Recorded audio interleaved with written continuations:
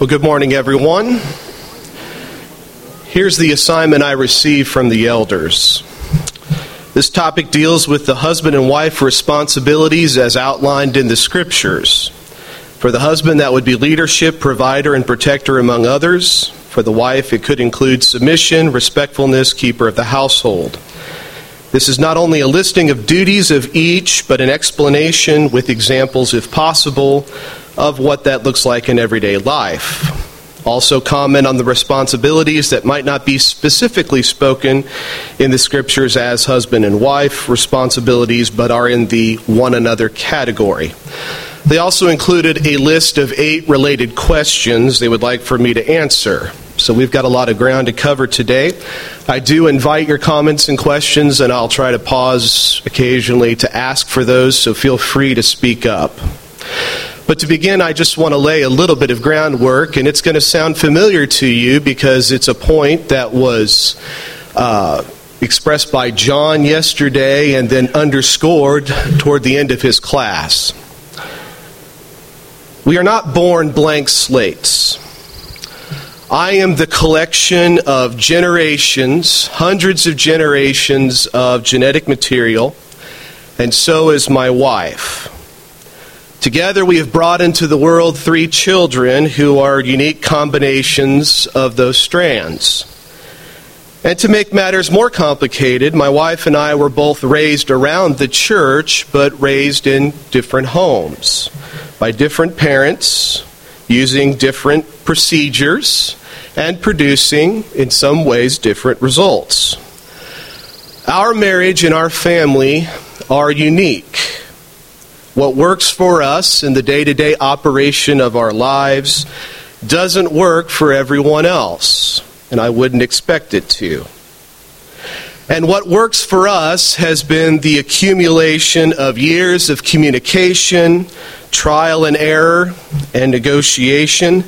So whatever functionality we have achieved in our marriage works in part because not just of the results, but also the journey of discovery, so to speak. For this reason, I think it's essential for us to properly frame our individual responsibilities in the marriage relationship within a construct that is universal and therefore relevant to everyone present. No 2 marriages in this audience are the same. No 2 families in this audience are the same. So for that reason, let's think of things in a broader context. To be a godly husband or wife, we must first ask the simple question, who am I? We may be tempted to answer, well, I'm a husband or wife, I'm a father or mother, I'm a civil engineer or a teacher or a homemaker or a nurse. But those are all manifestations of our identity, ways in which we express our identity to the world around us. If we are Christians, our identity is far deeper. I might add, far greater. Here are a few statements which I think properly articulate our identity as Christians. I have been crucified with Christ. It is no longer I who live, but Christ lives in me. And the life which I now live in the flesh, I live by faith in the Son of God who loved me and gave himself for me. Here's another one. Or do you not know that your body is the temple of the Holy Spirit who is in you, whom you have from God? And you are not your own, for you were bought at a price. Therefore glorify God in your body and in your spirit, which are God's. Who am I? I'm a child of God, recreated in the image of Jesus Christ, purchased by the blood of the Lamb. And God dwells in me. That's my identity as a Christian.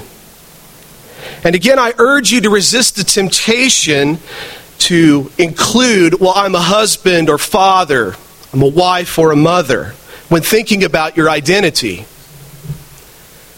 In Luke chapter 14, verse 26, Jesus says some very hard things to swallow.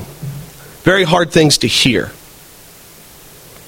If anyone comes to me and does not hate his father and mother, wife and children, brothers and sisters, yes, and his own life also, he cannot be my disciple. For some of us, these are among the toughest words spoken by Jesus. He demands that we love our spouses and our children more than we love him.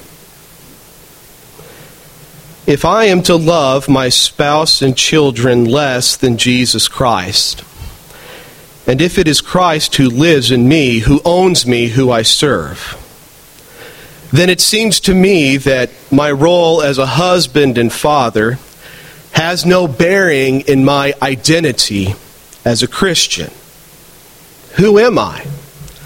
I'm a child of God, bought with the blood of Jesus Christ, made alive by the Spirit, a consecrated temple wherein God dwells. So having answered the question, who am I? Let's now proceed to ask the question, who is my spouse? If your spouse is a Christian, then the answer is the same. And for that reason, your spouse is first and foremost your brother or sister in Christ. Now, it's true that because you are married, your relationship will be much more intimate, and for that reason, you will experience unique complications, and you can discover and know joys unknown in other human relationships. However, many of the questions like, how should I act toward my spouse, can be answered by simply considering who you are, a child of God, and how you should act toward a fellow brother or sister in Christ. Janine is not only my wife, but more importantly, she's my sister in Christ. When we think of marriage in this way, when we think of our relationship with our spouse in this way, it shifts our perspective from building a finite relationship to helping one another lay hold on eternal life. Marriage is a finite relationship. Jesus informed the Sadducees that marriage ended at death. Paul uses the end of marriage at death as an allegory to help us understand how our Jewish brethren were no longer under the law of Moses and were now free to enter a covenant with Christ. In all likelihood, someday in the future, Janine will be standing by my grave, saying goodbye to my body, and with it, our marriage. But if we spend our lives and our energies with a singular or near singular focus on living for this finite relationship, what remains for us once that relationship is at an end? How might our marriages improve if both spouses spent less time working on their marriage and spent more time drawing closer to the Lord? Aiming for a godly marriage sets one's sights way too low. My target as a husband, and my wife's target as well, is to be fashioned into the image of Jesus Christ. Our target is eternity. Our target is the kingdom of God and His righteousness. A godly marriage, therefore, is a manifestation of two people who have looked beyond a relationship meant only for this world to an eternal relationship with the Lord Jesus Christ. Or to put it another way, a godly marriage is not our objective. It is the outcome of two people who love the Lord their God with all their heart, with all their soul, with all their mind, and with all their strength. Or as Peter says, we are heirs together of the grace of life. So as we enter this discussion of gender roles in marriage, I'd like for you to keep at the forefront of your mind this conceptualization. As John mentioned yesterday, our focus really needs to be primarily on the vertical relationship that we have with God. And that if we will keep this in its proper plane, at its proper place, then our marriages will improve. They'll get better. They'll be a glory to God and a help to each other. So let's dive into the individual responsibilities. We'll start with the men first, although I know it's customary to start with the ladies first, but I'll tell you why I start with the men first a little bit later. Let's turn to Ephesians chapter 5, verses 25 through 33. Ephesians 5 is the cornerstone passage for marriage in the New Testament. And we learn a lot about marriage in this passage. I plan to just hit a few highlights, and then I want to spend a little bit more time talking about some things we see over in 1 Peter 3. But let's just take a moment to think about a few of the items here in Ephesians 5, 25 through 33. In this passage, we see Paul recognizing that man was created first and that woman came from him. And because man was created first, God institutes a hierarchy. This is the hierarchy that Paul brings out in 1 Corinthians chapter 11, verse 2. Hierarchies get a really bad rap in our day and age, but all of creation around us would collapse without hierarchies. We can see hierarchies woven throughout all of creation. And that's true in the human experience as well. 1 Corinthians chapter 11, verse 2 articulates that hierarchy for human relationships. And the reason why men are placed as the head of the families, which is the emphasis Paul brings out in this passage, is because he was created first, that his headship predates the fall. And as Paul mentions in 1 Timothy chapter 2, verses 13 and 14, Eve was deceived and not Adam. For these two reasons, man is given the headship. When there is a failure in the home, the husband is the one God holds accountable. That's the message we get. And so we are urged in this passage as husbands to love our wives as Christ loved the church and gave himself for her, verse 25. And he gave himself for her for the joy that was set before him, for the potential, the great potential that lay in front of him, of bringing many sons to glory. That was the joy. That was the reason why Jesus laid down his life for the church. And this is the calling to which we have been called as husbands. To think beyond our selfishness and self-centeredness, which we as men seem to grapple with perhaps more than women do. Paul is pushing us to move past this propensity for selfish interests and to lay down our lives, perhaps literally, for our families. Another idea we gain from Ephesians 5, 25 and through 33 is that we as husbands are to view our wives as a part of ourselves. In verses 28 and 29, Paul tells us to love our wives as our own bodies, for no one ever hated his own flesh. And that, of course, takes us back to the creation account in Genesis chapter 2, verse 23, when Adam looks upon Eve and says, "This is now bone of my bones and flesh of my flesh. She shall be called woman because she was taken out of man." Adam recognized that Eve was a part of him, and he cared for his own body, so he must care for her. That is the calling to which we have been called as husbands. In verse 29, Paul says a husband should nourish his wife. This implies providing for her. It points to the husband's responsibility to ensure all the family's needs are met. And we'll talk a little bit later about why the husband is given this specific responsibility. It's not just because he is made head of the household. There's more to it than that, at least from my vantage point. In 1 Peter 1 Timothy chapter 5, verse number 8, Paul says, if anyone will not provide for his own, and especially for those of his household, he has denied the faith and is worse than an unbeliever. Brothers, if you're a lazy husband, you are disobeying the commandments of Jesus Christ. It's time to get to work. It's time to provide for your family and make sure that those needs are met. This is your calling. And the Lord Jesus Christ will demand an answer one day. The other side of this in verse 29 is we as husbands are called to cherish. And that word cherish implies protection, to keep warm, to cherish with tender love, to foster.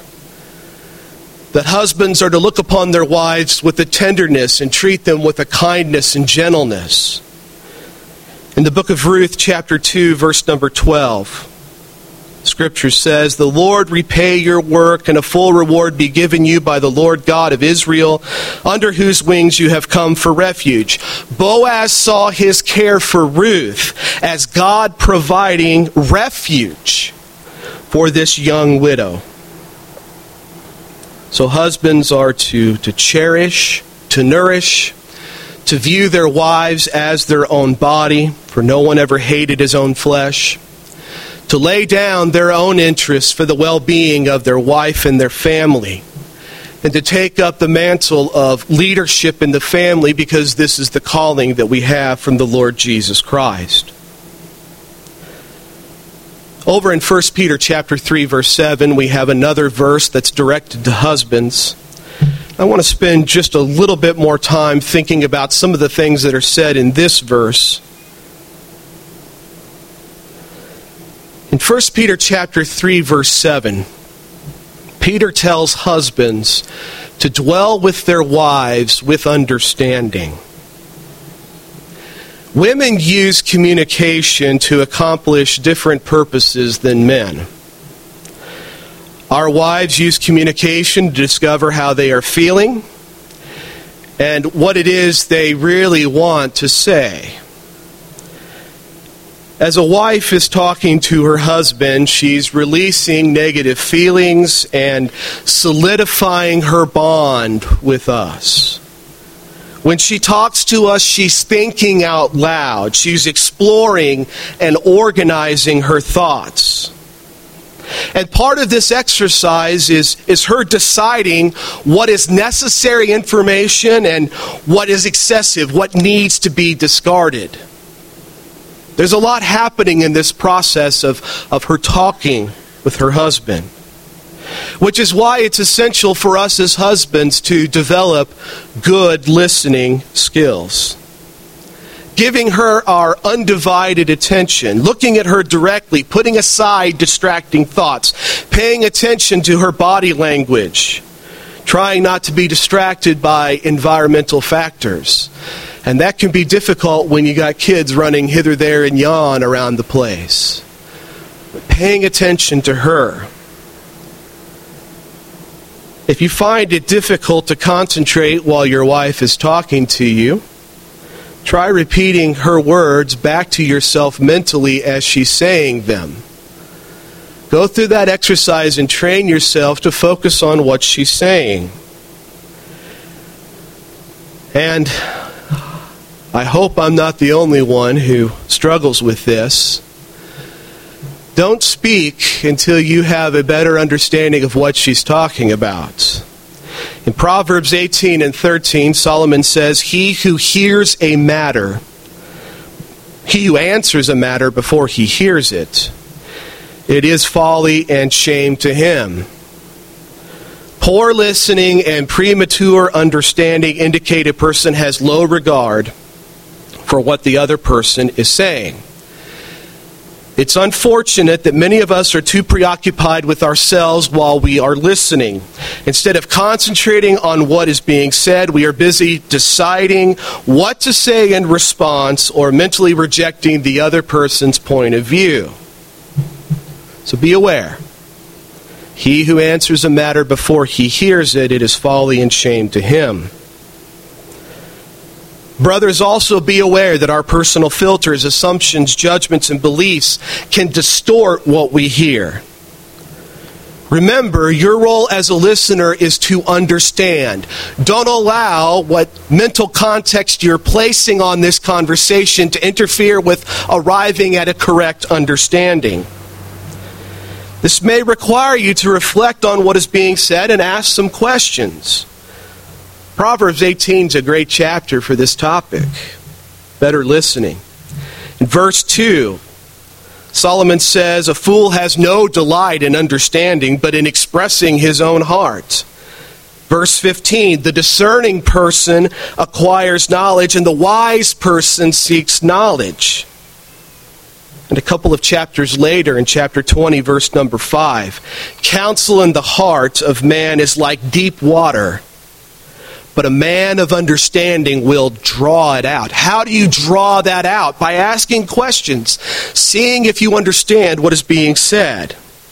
Now, understanding what your wife is saying to you does not imply that you 100% agree with what she's saying. In fact, she may be completely wrong. But the exercise of seeking to understand will help your wife in many, many ways. And we'll talk about the benefits to her in just a moment. A couple of more things before we get there. How can you check for comprehension? Well, reflect on what's being said by paraphrasing back to her. What I'm hearing is, or sounds like you are saying, these are great ways to reflect back. Ask questions to clarify points. If something's a little foggy, ask a question like, "What do you mean when you say," or "Is that what you mean?" Summarize what she's saying to you periodically. And if you find yourself responding emotionally, ask her politely to stop for a moment and then ask for some more information. "I may not be understanding you correctly. I find myself taking what you said personally. What I thought you said is," and repeat it back to her, "Is that what you meant?" Maybe that's not what she meant at all, and maybe you're getting angry for no reason at all. Now, this may seem tedious, but going through this exercise of understanding your wife will help her immensely. For a woman, conversation is an act of sharing and intimacy that quite frankly makes sexual gratification for her greater. By listening to understand her, you are fulfilling one of her primary love needs. And as one clinical psychologist suggested, a man with over 20 years of private counseling, to maintain a healthy marriage, a couple needs at least 90 minutes of in-depth conversation a week and at least 2 intimate encounters. This will help keep your relationship on the right track. For her, conversation is not about fixing things, and oh, believe me, I fall for that one every time, just about. It's not about fixing things or finding a solution. If she feels heard or understood, you may not need to take any action at all. Good listening often diffuses the emotions that are a part of the problem being discussed. Sometimes releasing these emotions is all that is needed to solve the problem. Our wives may neither want nor expect us to say anything in response. Bonhoeffer once observed, often a person can be helped merely by having someone who will listen to him seriously. That's likely all she's looking to have from you. It's for you to take her seriously, to take what she's feeling seriously, to take her thoughts seriously. By listening, you are assuaging her anxiety and negative feelings are reduced. And if she allows it, listening helps her process those negative feelings and emotions and let them go. And when you show interest in what she's saying, asking caring questions or expressing heartfelt concerns, she feels loved and cared for. Effective listening is more powerful than speech. If you can develop effective listening skills, this will be far more important to your marriage as a husband than will be the things that you say to your wife. In a study from the Journal of Research and Personality, former work colleagues rated participants on measures of influence, verbal expression, and listening behavior. Results indicate that good listening skills had a stronger effect on the ratings of influence than talking did. The authors suggest that listening helps people obtain information, build trust, both of which can increase influence. Expressive communication has received the lion's share of attention in leadership work, but receptive behavior matters too. The research also found that being good at both is better than being better at one or the other, so should offer that quick disclaimer. Believe me, what we say is critical to our marriage. But what informs our tongues, our listening, is equally, if not more, important. And think for a moment about our relationship with God. The communication we have with God. We have this book that's been revealed by the Spirit to the apostles and prophets. It's been written down for our learning. So we have this written word, God communicating to us, but over the arc of our lifetime, most of our communication with God is going to involve Him listening to us. God is a listener, and He calls His people to be listeners as well. Husbands who develop good listening skills are nearly guaranteed to improve their marriage. It's part of dwelling with your wives with understandings. Another point that's brought out here in 1 Peter chapter 3, verse 7. Peter tells us as husbands to give honor to the wife as to the weaker vessel. Women, Peter says, are the weaker vessel. Weaker in what sense? In terms of character? No, John pointed out yesterday that sin has flawed all of us. So any weakness of character we perceive in our mate or in a gender could be countered by weakness in the other. We live in a fallen world that is enslaved to sin. So women aren't weaker in terms of character. What about toughness? Are women as tough as men? Well, let me tell you a story about a beautiful sister in Christ. Her name's Vivian Young. She went to be with the Lord last year. She was a member of the church in Martinstown, Missouri. She married a soldier who lived through World War II. They got married, and 3 months later, he was killed in a motorcycle crash. Her second husband, in 1969, was injured in a car accident. He was paralyzed from the waist down and lost most of the use of his hands.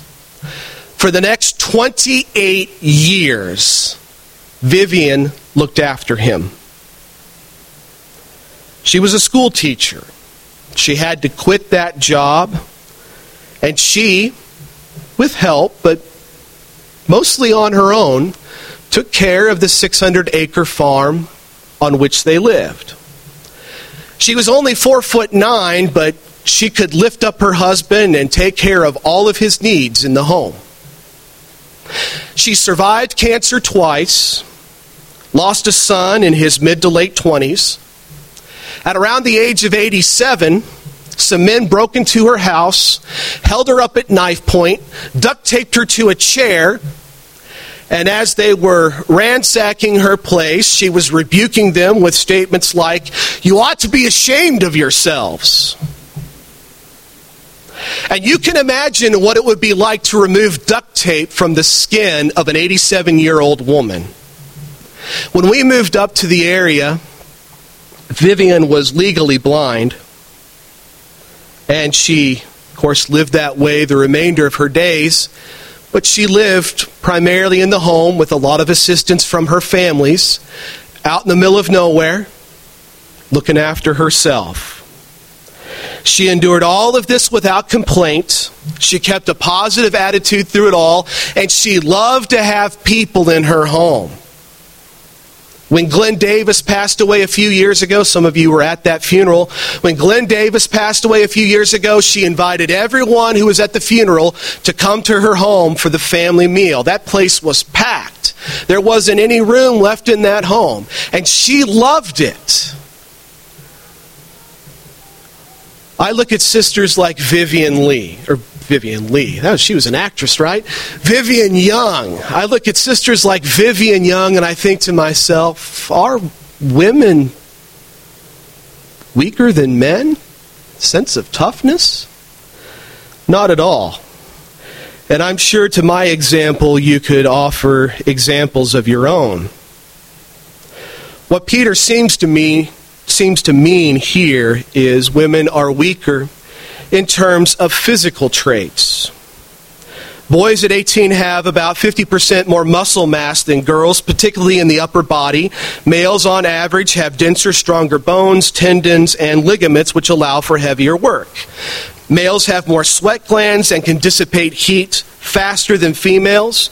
Men, on the average, have larger windpipes and branching bronchi, I think that's the proper pronunciation, and 30% greater lung capacity taken as a percent of their respective body weights. Men also have relatively larger hearts and can pump a larger volume of blood. Males have 10% higher red blood cell counts, higher hemoglobin readings, and consequently higher oxygen carrying capacity. They have higher circulating clotting factors. Their rapid clotting and higher basal metabolic rate leads to the more rapid healing of wounds and bruises. This is one of the reasons why I think men have been charged with providing for the home. They are built to work.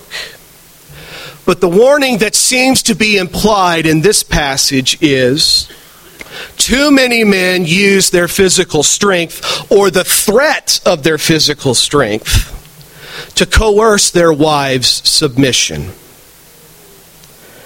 Peter tells us that women deserve to be treated with honor and respect, not to be pushed around, shoved around, or beaten into submission. Men like that belong in jail, and I'd be happy to make the phone call. Men should use their strength to provide and protect. These are the proper uses for masculine strength. But sisters, please don't misunderstand me. Men instinctively kick into this mode, not because you are weak, but because you are valuable. You are valuable. Dwell with your wives with understanding, giving honor to the wife as to the weaker vessel. All right, I'll pause for a minute here and ask any questions or comments about the responsibilities given specifically to men. Anyone want to say anything? I'm not seeing any hands. Oh, good. Very good.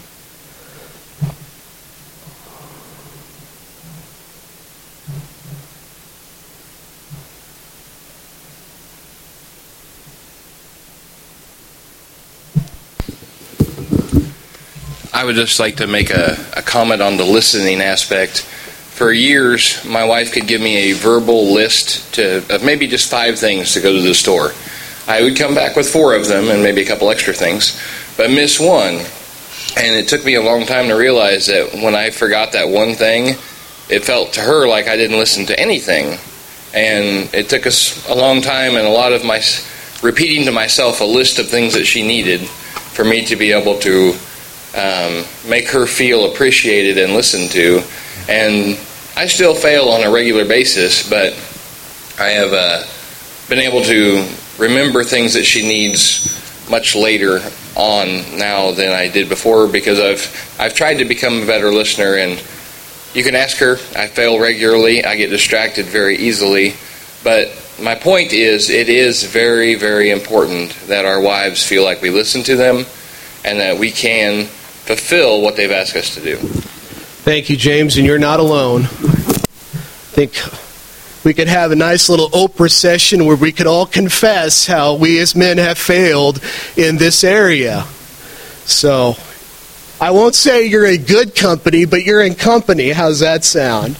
You're in company. Got something else here, Brian? And we got Mike up here in front next.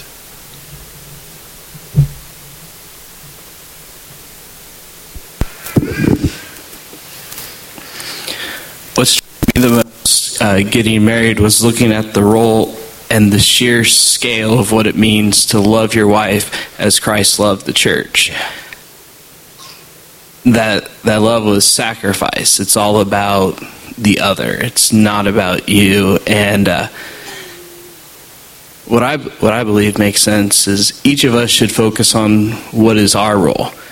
Yes. That role is huge enough. You don't have time to worry about hers. Yep. Focus on your role. Well said. Well said. And that, I think, goes back to this vertical relationship that has to be our primary focus. When I fail as a husband, yes, I fail my wife, but more importantly, I'm failing the Lord Jesus Christ. And if I will just take the time to focus on my own shortcomings, it just makes it easier for me to love my wife as Christ has loved the church. Mike, I think you're next.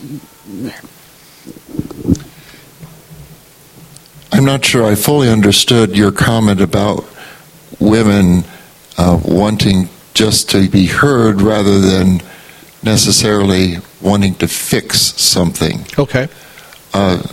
My wife has described herself as a fixer. Okay. Yep. And she realizes that, and perhaps many women are like that. Mm-hmm. She also comes to the realization that there are things that she simply can't fix. Yes. People ask for help, and you give them a good solution, but they don't want to do that because that wasn't their idea of what the solution should be. Yes. Yeah. And when it comes to the marriage relationship, I guess what we have discovered works best is not only listening to what she has to say, mm-hmm. but taking time to contemplate on it, and if a better solution could be achieved, then let's explore other alternatives. Doesn't always have to be the way she says, doesn't always have to be the way I think it should be, but perhaps between open and calm discussion, mm-hmm. a better solution could be achieved than either of us would have imagined independently. Yeah. Thank you for that clarification, and I'm sorry if I left that implication out there. But yeah, there are times when my wife just wants to be understood, and there are times when we need to fix something. And a lot of times that comes out over the course of the conversation, or she might say at the very beginning, we got a problem that we need to get fixed. So at that point, I kick into natural man-fixer mode, right? But I've also made the mistake of thinking that I need to fix something when in reality she's just looking for me to understand where she's at and to use me, for lack of a better way of putting it, as a sounding board.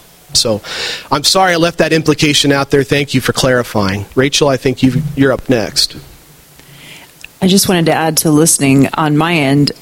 Sometimes I'm a fixer and sometimes I'm just, a listener. Mm-hmm. On my own end, as far as becoming a better listener, sometimes I'm not great about the pace of the conversation. Mm-hmm. So there are some people who have, more of a pregnant pause as they're thinking about how they want to phrase the next thing.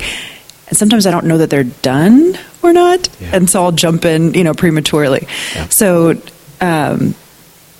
knowing the person well enough to hopefully anticipate, are they finished with that thought? Should I wait? That can be also a really good part of becoming a good listener. Yes. Well said. Well said. Yep. Got Steve up here in front, Brian.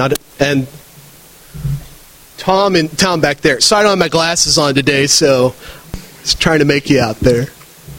Steve? Well, I appreciate what Rachel and Michael have said, because much of the thoughts I was having earlier were along these same lines. Kimber and I share some of the traits on both sides of the line you drew. And I'm not criticizing. I know these things are generally true, and there's a purpose behind what you're doing of expressing this. I get that. I appreciate that. But because of how we are, Kimber she talks to everybody, but she probably enjoys conversation with guys more than with most of the girls. She has plenty of those too that she has with the girls, and I'm kind of the opposite way. I have difficulty understanding a lot of men, and she has difficulty understanding a lot of women because of the way that we think and operate. So things are quite interesting sometimes. Sometimes we're doing better as a listener. Sometimes, well, in my opinion, I'm the best listener. But I hear you. But it switches around. Yeah. And this is not only interesting in our marriage relationship, but in other relationships with other human beings. Yeah. And that's why these comments are so helpful, because this just enriches the clarification that can come along with it. Because, we are talking about general trends between the genders, but then we also mix in personality traits as well. I'm a big fan of the Big 5 personality traits. And, where you fall on the scale of any one of those 5 personality traits is going to have some determination as to the things that the two of you are working out as a couple. If you're more of an open type, you're probably going to be more prone to listen rather than to try and fix things, which would be on a different part of the personality trait scale. So, it's an imperfect way, but we have to start somewhere. And as you say, everyone kind of has to find their way through this whole deal, right? We've got to engage in the conversations, the trial and error, the negotiation that helps us become better communicators with each other. No doubt about it. I think Tom is next. Tom, go right ahead. That fixing things was a hard one to begin with, especially, but that goes on both sides, because she helps me now. She says, no, I don't want you fixing it. I'm just venting. Just listen to me. So that just a simple communication from the other end is very helpful for us sometimes too, I'm saying. So yeah, because even if we know that that's our tendency, it sure helps to get a reminder. That don't kick into natural fix-it mode right here. Absolutely. Thank you for that. Anything else? Anybody else? Oh, is that Charlie? Yes, okay. It's me. Thank you, Charlie. We've been married 47 years, and this isn't a path for the wimps being married. And this, but I was sitting here thinking, the Lord put this information in the Scriptures. Yeah. The Lord does not lie. If we work around it, evidently we need to reevaluate ourselves and look in, okay, where am I lacking in this plan that the Lord has for me? Mm-hmm. And, we have our roles, the women have their roles, but God, and like you said, our role is to be a Christian, to be a godly husband and a godly wife. Yeah. And there's play in it, but there's definitely roles that we have. Mm-hmm. And our point is not to abuse those roles. And I see a lot of that mentioning in the Scriptures, not to abuse it. Yes. Well said. Anything else? Okay, well, let's take the remainder of our time in this session to talk with the sisters. And I confess, as I enter this part of my class, I do so remembering what Paul told Titus in Titus chapter 2, verses 3 and 4, that the older women be teachers of good things, that they admonish the young women to love their husbands, to love their children, to be discreet, chaste, homemakers, good, obedient to their own husbands, that the word of God may not be blasphemed. So I come into this part of the class hesitantly, because I don't feel that I'm best equipped to offer as a full picture of this particular side of things as could be offered by probably a dozen or more women in the audience today. Older sisters who have walked the walk and talked the talk, who would do a much better job of talking about the ins and outs of all of this than I can do. So, as I told my wife earlier this morning, I'd rather talk about sex than wives submitting to their husbands, because I have no experience with the latter. And I just feel weird talking about some of these things because I feel like a fish out of water. But I do think there is a place for an evangelist to do some teaching on this, but I do so with a great deal of hesitation and reservation. All right, let's take a look at Titus chapter 2, and particularly verses 4 and 5 is where I want to focus our time and energy this morning. The first thing wives are told to do is to love their husbands and to love their children. I was talking with the junior high class the other day, and by the way, that class was, I had the best participation in that class that I'd ever had in the past, so there's some good things happening there, parents. Keep up the good work. Really good work happening there. To love their husbands, to love their children. As we were talking about in that class, I just asked them, had they ever been in Walmart or another large business and seen a woman who was acting in such a way that demonstrated that she either didn't love her husband or love her children or both. And they all agreed, yes, they had unfortunately seen that. So wives need to be reminded of these things, that sometimes sin can get in the way for women, just as it can for men in this respect. As is talked about in Proverbs 31, verse 12, the virtuous woman does him good and not evil all the days of her life, talking about the good she does for her husband. And in Proverbs 31:28, it says, her children rise up and call her blessed, her husband also, and he praises her. Now, I think it was someone yesterday, I won't say who because I can't remember who it was, but I think I know who it was, but I can't remember for sure. Someone said that the virtuous woman is a description of a woman over the process of her entire life. And that's a trap I think some sisters can get caught up in, is they think, well, I'm not there on this list, and they begin beating themselves up and feeling like they're failing the Lord and their husband and their families in some way. And I think it's good to reconceptualize this as something that is aspirational, something that they're aiming for, and that's the way I'm bringing this up in Proverbs 31:12 and 28. That she loves her husband, she loves her children, she's doing good to her husband, and she's giving her children reason to rise up and call her blessed as well as her husband. Women are also told to be discreet, chaste, and good. I'm putting those three together just because they seem to sort of fit together. Discreet simply means of sound mind, self-controlled, temperate, curbing one's desires and impulses. I think we can marry this up with, sorry for the pun, I think we can marry this up with 1 Timothy chapter 5, verse 13. And I think that may give us some indication as to what exactly Paul means by this. He talks about young widows who learn to be idle, wandering about from house to house, and not only idle, but also gossips and busybodies, saying things which they ought not. Men tend to sort things out with their fists.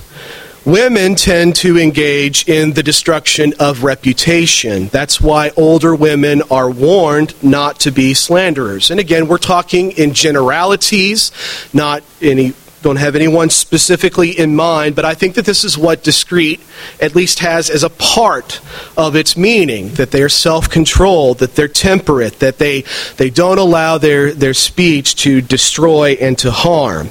Women are also called by the Lord to be chaste, to be innocent, modest, chaste, clean, and pure. And they are also called to be good, which is translated kind in other translations, or kind-hearted, or good-natured. This speaks to the compassion and empathy that comes more naturally for women than it does for men. So these are three attributes that sisters should aspire to. And then we come to one that may be a bit controversial, at least how it used to be defined in other days. Women are called to be homemakers. And all this means is the watching or keeping of the house, staying at home, being concerned with the domestic concerns of the household. In 1 Timothy chapter 5, verse number 14, he talks about those who manage the house, who have proven themselves in managing the home. And to do this effectively is real work.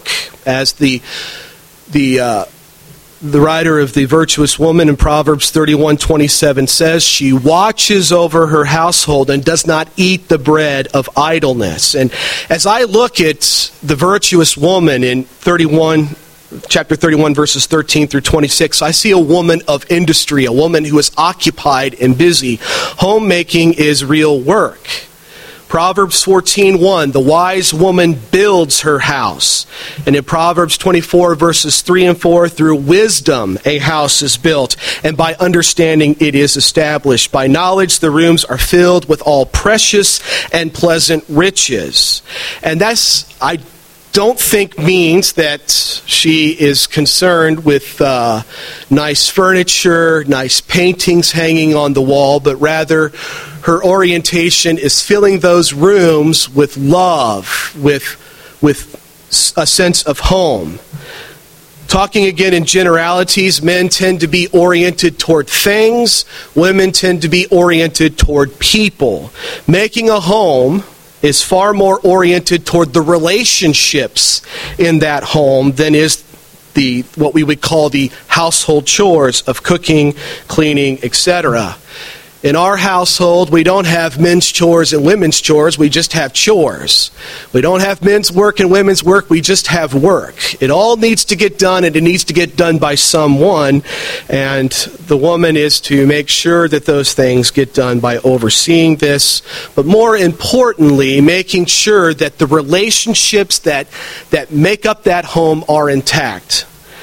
Just like the church is made up of people, so too the home is made up of people, and this is one of the special gifts that God has given to women, that natural sense of caring and compassion, of nurturing that they are designed by God to carry out far better than most of us men can.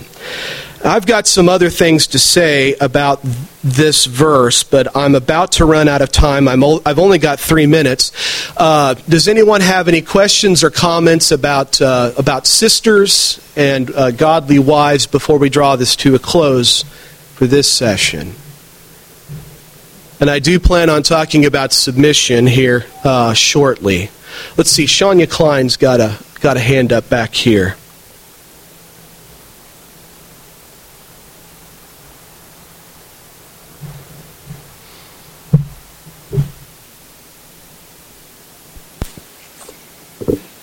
Something that has helped me with the word of being a keeper at home, I did a study on it once, and I don't have it fresh on my head, but the Greek word for it has a connotation of being a keeper or a watch person. Yes.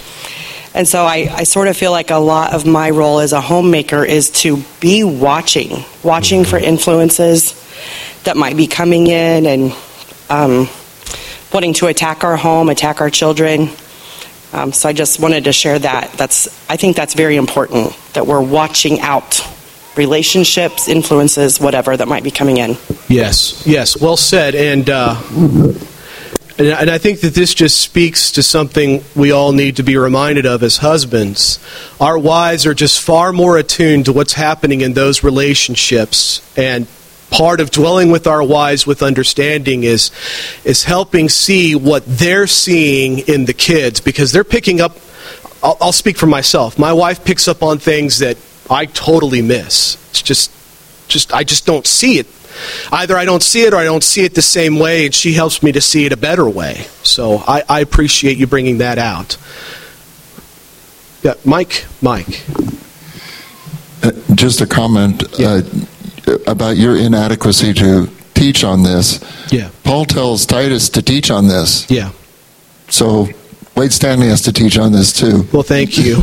Well, yeah, I know. I just wanted to just express my inadequacy and my trepidation as I entered this part of the lesson. So, my sense of inadequacy.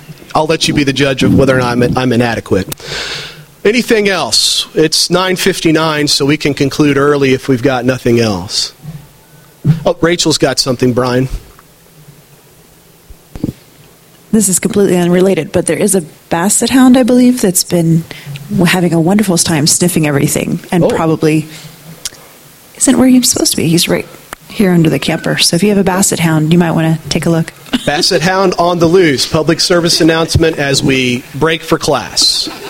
All right, I'll see you back here in a half hour. Thank you all very much.